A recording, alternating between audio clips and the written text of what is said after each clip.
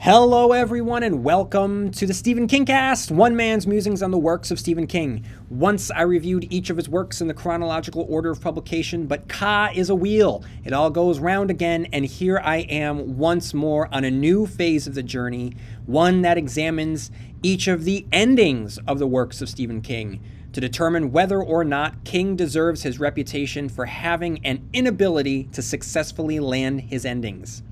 The focus of the podcast will be to examine the climax, the falling action, and the resolution of the endings to each of his novels and break it down by character, themes, conflict, and plot to determine whether or not it meets the criteria of being an objectively good ending. I will also weigh in on whether or not I happen to personally like the ending, and today I am here to discuss the ending of The Dark Tower, Book 5, Wolves of the Kala.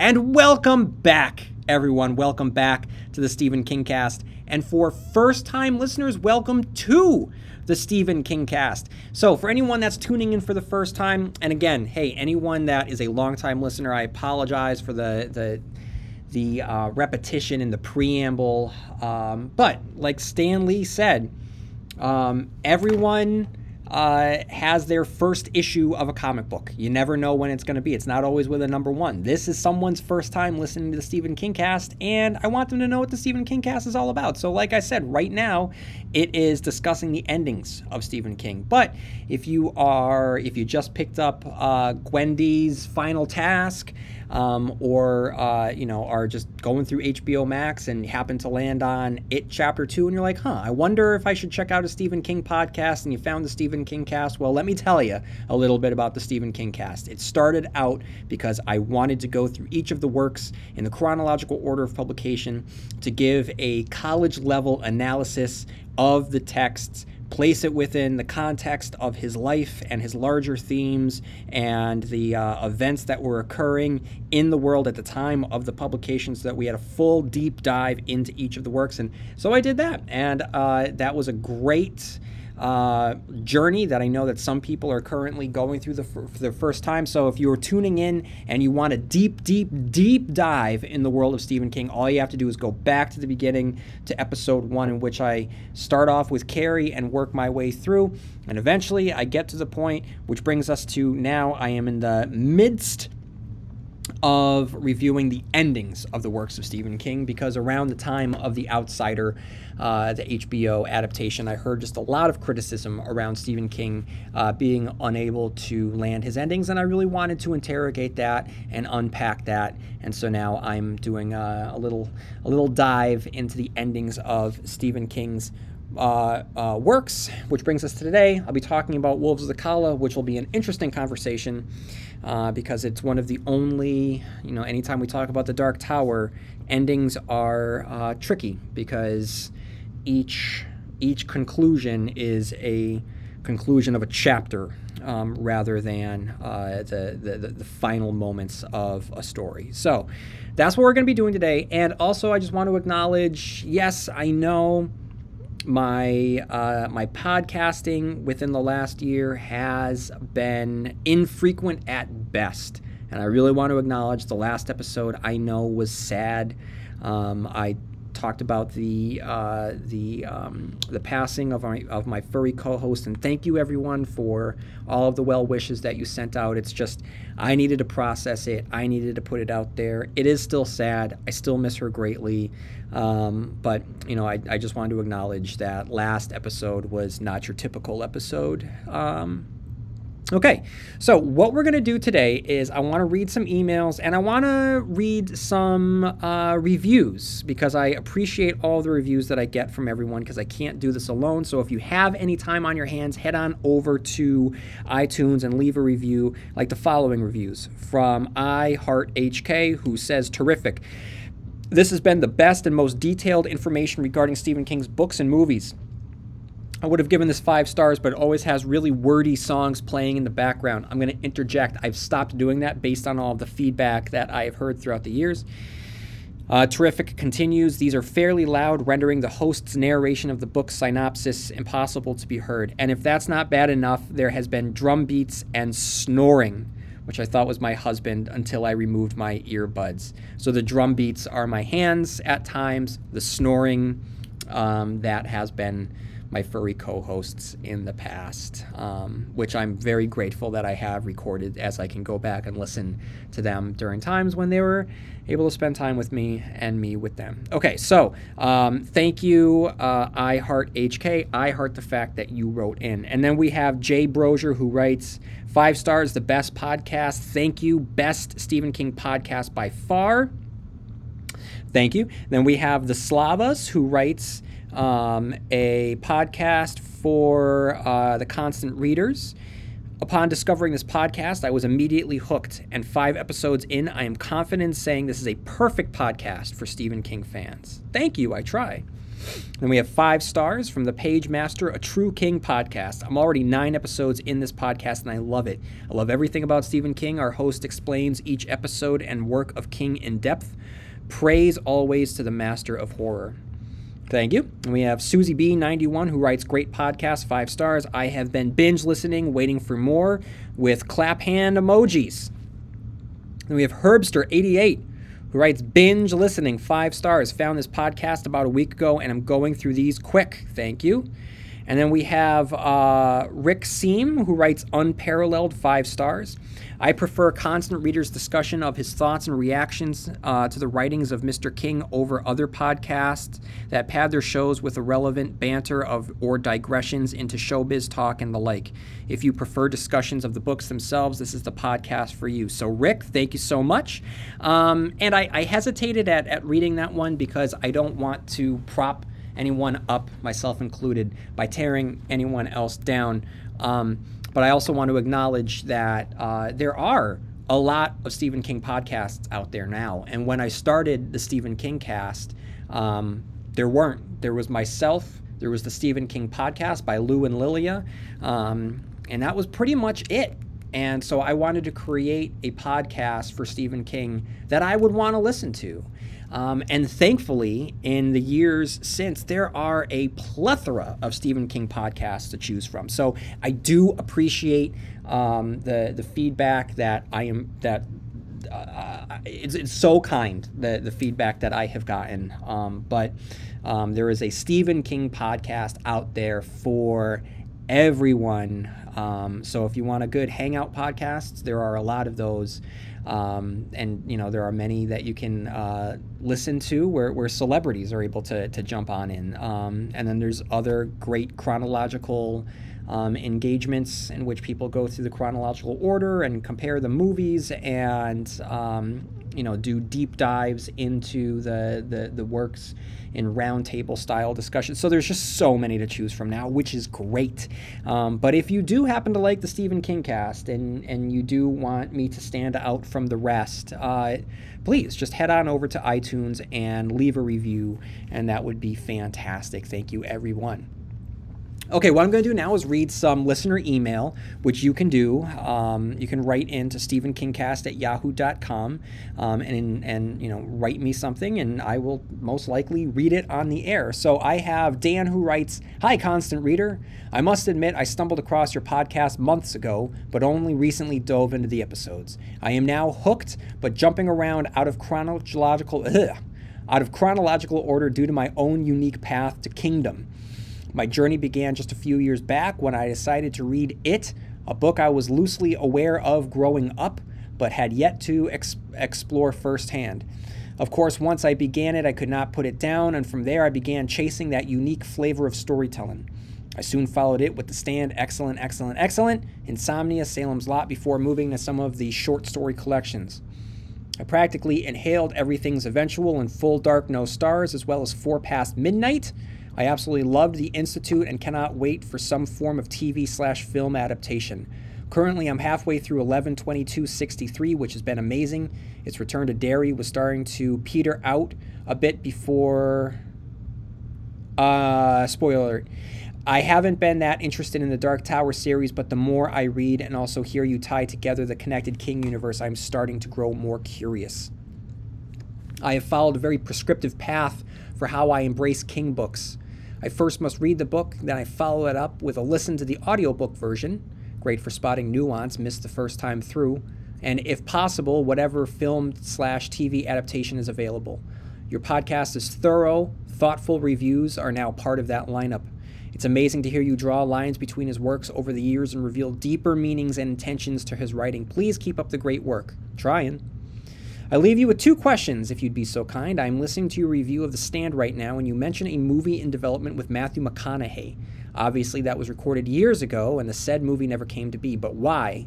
I can't seem to find anything online that specifically discusses how that went off the rails and when and why. Granted, CBS did its just did its miniseries, meh, but I desire a well-down movie version. Sadly, it doesn't seem to be in the cards now. So, he's referring to back in the day, prior to the Dark Tower movie even, there was discussion of Matthew McConaughey jumping into the role of Flag during a time when we were looking at different iterations of the Stand movie. At one time, Ben Affleck was tapped to direct it, and I don't know how, I am just a small town New Englander. I have no connections to Hollywood. I only know what I know from, reading film trade news. So I don't know, how much is legit news, how much is speculation, so I don't know how far McConaughey got in conversations. I don't know if it was ever truthful or if it was blown up. But eventually the movie that they were looking to create wound up devolving into the CBS All Access / Paramount miniseries that fizzled last year. I was not a fan. That was overseen by Josh Boone. So, what once could have been a big budget movie on the big screen, I believe it was supposed to be 2 parts, starring Matthew McConaughey, turned into a little TV miniseries. So that's what happened there. My other question about your use of music during your programs. Don't get me wrong, the choices are spot on during the intros, but they can be a bit distracting while you read the Wikipedia summary to set up context. Just wondering if that was for a specific reason.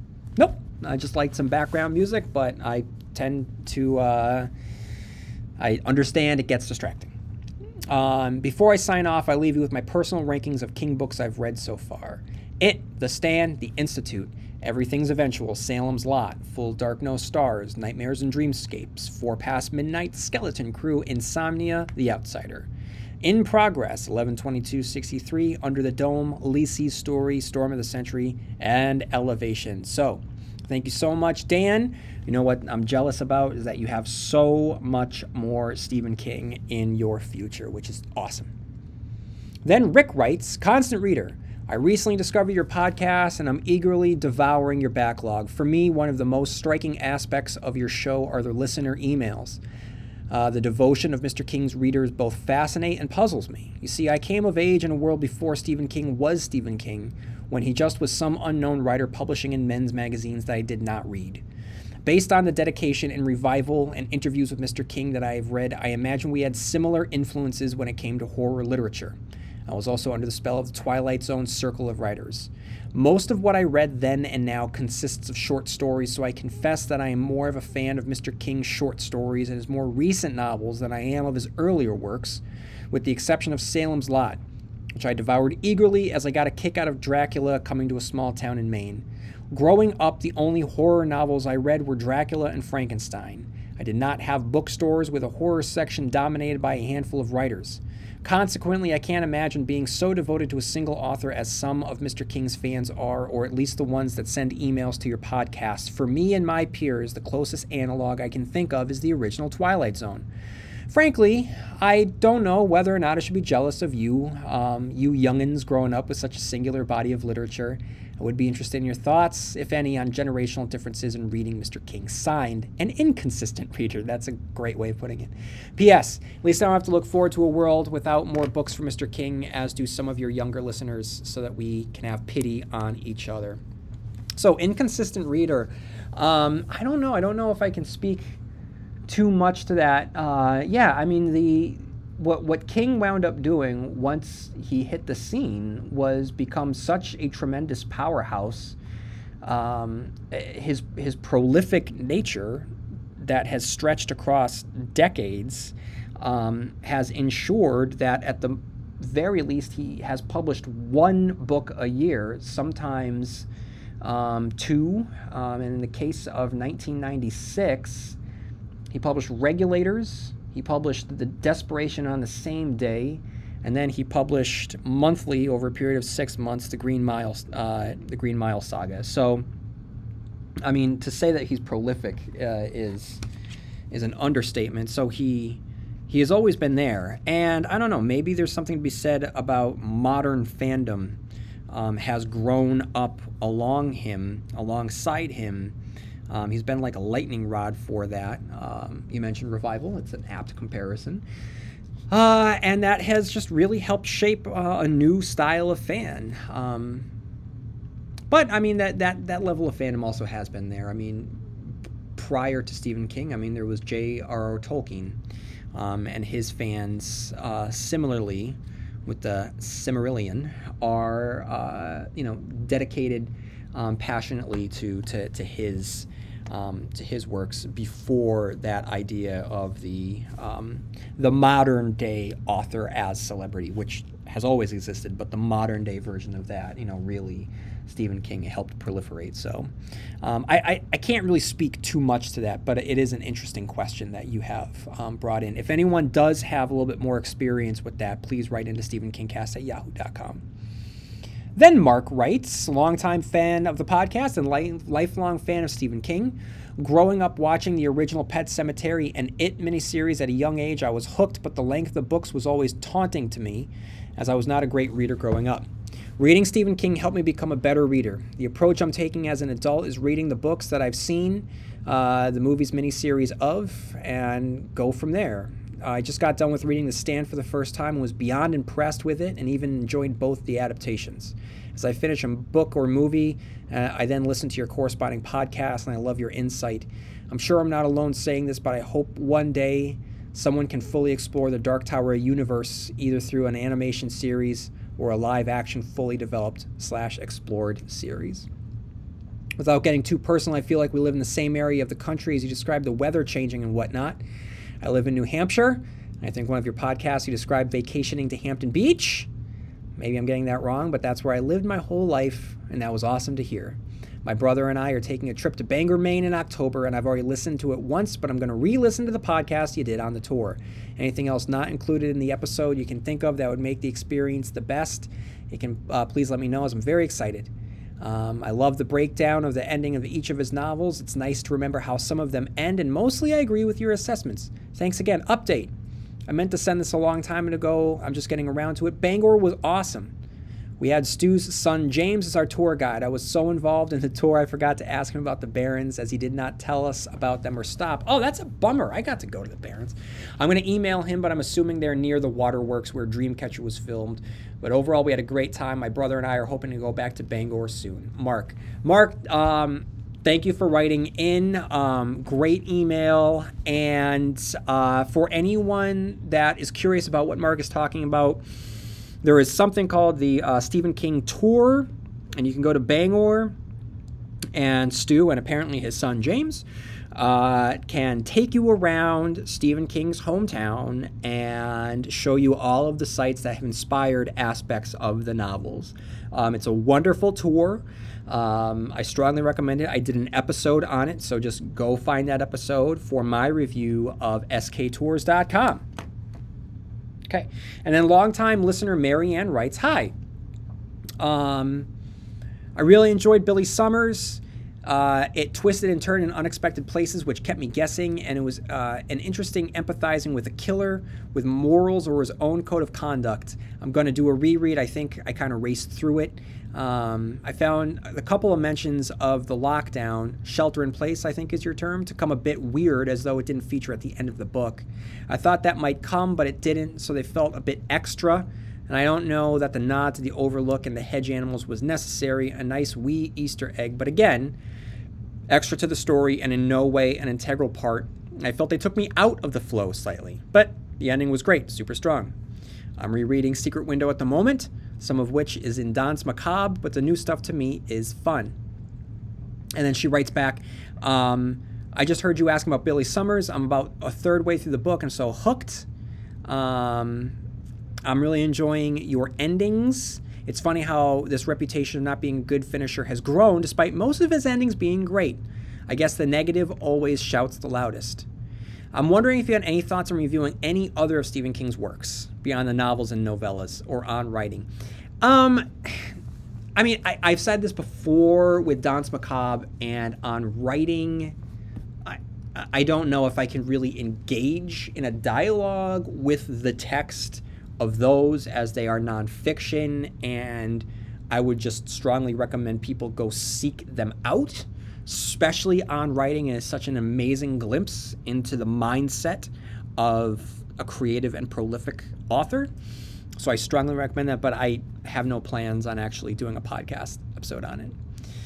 Marianne continues, I've recently been reading some books about Stephen King and have started digging up some of his other published stuff in publications like The Atlantic, The Paris Review, and The New Yorker, as these are online and are accessible via a subscription. I'm sure I will have come across some of these stories in anthologies or collections, but it's fun finding something that I haven't read before, and I wonder if you have done this at all. No, I stick with the traditional publications in the bookstores. I wasn't aware of his writings for magazines until reading these books about him and his craft. I guess not being exposed to these magazines over here in Scotland, but also not knowing other Stephen King fans, I also just found out about the desk calendars. I'm wondering if these are like diaries or journals. Again, not something I've ever seen. As an aside, I felt as though I was in the solo bubble of appreciation when I found your cast all those years ago. It was like finding the coolest book club. Oh, thank you! So again, thanks for all that you have done. My bubble is continuing to slowly expand as I find more that I haven't read. Marianne, thank you, and just thank you for your support throughout the years. Okay, everyone, if you have any thoughts on any aspect of Stephen King, from how you got into Stephen King in the first place, your favorite books, or something that you have consumed of Stephen King lately. As I record this, I am halfway through Gwendy's Final Task, the book co-authored by Richard Chizmar, and hopefully sooner rather than later I will have my review of that, and I guarantee you it will be more in-depth than my review of Billy Summers. So if you have any thoughts on Gwendy, if you have any thoughts on any upcoming Stephen King news, if you have any thoughts on any recent Stephen King, books or movies or television, feel free to write in to stephenkingcast@yahoo.com. And now I am going to start to discuss the conclusion to Wolves of the Calla to see if Wolves of the Calla fall prey to the idea that Stephen King can't land his endings. But first, let me read a Wikipedia summary so that I have a basis upon which I can build my analysis. After escaping the alternate Topeka and the evil wizard Walter O'Dim and weathering the Stark Blast, Roland's quartet begins to sense they are being followed in their travels. During this time, Eddie Dean and Jake Chambers are sent to New York 1977 via a dream state called Todash. There they encounter Calvin Tower, a bookstore owner who gave Jake a book in the Wastelands that proved integral to the quest for the Dark Tower. While in Todash, Eddie and Jake discover the tower owns the vacant lot that houses the rose that's in the physical manifestation of the Dark Tower previously encountered by Jake in the Wastelands. Jake and Eddie also discover that Enrico Balazar, the crime boss that appeared in the drawing of the three, is attempting to coerce Tower into selling the lot to the mysterious Sombra Corporation. If this happens, the Rose and the Dark Tower itself will be destroyed. Soon after, the quartet discover that they're being followed by citizens of the farming village of the Calla Bryn Sturges, as well as Father Callahan, who was originally introduced in Salem's Lot. He and the townsfolk request the quartet's assistance in battling against the wolves of the Thunderclap, who come once a generation to take one child from each pair of the town's twins. After a few months of being away, the children are returned ruined, mentally handicapped, and destined to grow to enormous size and die young. The wolves are due to come in about a month's time, according to Andy, the amicable humanoid robot that appeared in the Calla long ago. When asked about the wolves, Andy refused to divulge any information without a password. Eddie also speaks with Jamie Jaffords, an elderly resident of the Kala who remembers the previous time the wolves appeared in the Kala. Father Callahan also tells the gunslingers his remarkable story of how he left Maine following his battle with the vampire Kurt Barlow in the novel Salem's Lot. Since that encounter, he has gained the ability to identify Type 3 vampires with a blue aura. After some time, he begins killing these minor vampires as he finds them. However, this makes him a wanted man against the low men, and so Callahan must go into exile. Eventually, he is lured into a trap and dies, allowing him to enter Midworld in 1983, much as Jake did when killed in The Gunslinger. He first appeared at the way station shortly after Roland and Jake met for the first time and meets Walter O'Dim, who gives him an evil magic ball called Black 13. Walter transports Callahan to the mountains near Cala Bryn Sturgis, where he is found by the Man-Eye people in a place called the Doorway Cave. Roland deduces that Black 13 introduced the Toad-Ash dreams that sent Eddie and Jake to New York, and that it's capable of allowing them to travel between worlds. The Quartet decides to use the evil object to travel back to New York in 1977 to ensure that the Rose is protected. Eddie and Roland venture to the Doorway Cave where Callahan first appeared in the Kala. Using Black 13, Roland opens a door for Eddie to travel to New York. Once there, he fends off Balazar's thugs, threatening to kill them if they come back for the Tower. He then tells Tower that Balazar will come back for him and that he should flee and leave a message for the Quartet so that he may find them again. Tower agrees to do so, but in exchange, he asks that he can hide his valuable books in Roland's world for safekeeping, where they are hidden in the Doorway Cave. While planning the battle with the wolves, Roland and Jake notice bizarre changes in Susanna's behavior, which are linked to the event recounted in the Wastelands when Susanna coupled with the demon in the stone circle. Roland informs Eddie that Susanna has been impregnated by the demon, and though he fears for her safety, he remains surprisingly calm. They promise to keep the fact that they know a secret from Susanna, but later Susanna reveals to the Quartet that she herself has come to grips with it, and knowledge of a second personality living in Susanna named Mia, daughter of Nun, is shared. Jake finds out that Andy is an emissary for the wolves, and that his new friend Benny Slightman's father has betrayed the Kala by feeding Andy information in exchange for sparing Benny from going to the Thunderclap. Jake follows the two of them to a military outpost between the Kala and the Thunderclap known as the Dogan, where he discovers a surveillance system that monitors the entire Kala and overhears Andy and Slightman communicating with someone named Finley Otego. Jake tells Roland, who shows mercy not by killing Slightman, instead leaving him alive for his son and for Jake's sake. Eddie also blinds Andy and decommissions him for his part in the wolves' attack. On the day of the wolves' arrival, Roland reveals that what he has gleaned from Eddie's conversation with Jaffords earlier to his attack team, the wolves are not men, but rather robots, much like Andy himself. The wolves attack using weapons resembling the snitches found in J.K. Rowling's Harry Potter series, and lightsabers found in George Lucas's Star Wars, and have Doctor Doom-like visages. The gunslingers, along with some help from a few plate-throwing women in the Kala, defeat the wolves with only a few casualties, including Benny Slightman to Jake's dismay, all the while the children safely hidden in a rice patch nearby. After the battle, Mia takes over the body of Susanna and flees to the Doorway Cave, where she uses Black 13 to transport herself to New York. Roland, Eddie, Jake, and Callahan follow her there, but are too late. Mia and Black 13 are gone, and the door in the cave is closed. While in the cave, Callahan makes a shocking discovery while looking through Calvin Tower's books that causes him to question his own existence. A fictional novel called Salem's Lot, written by someone named Stephen King, that seems to recount his encounter with Barlow and the vampires. So let's talk about the ending. We're going to start with the climax, which is the shootout with the wolves.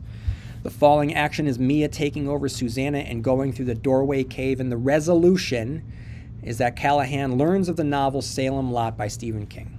So let's talk about the criteria for a good ending. I'm going to ask a couple questions, and it's going to work us through. So does it provide an appropriate conclusion to its characters that is consistent with the characters' actions, conflicts, or themes of the book? I would say yes, because so much of the novel is about Jake growing up.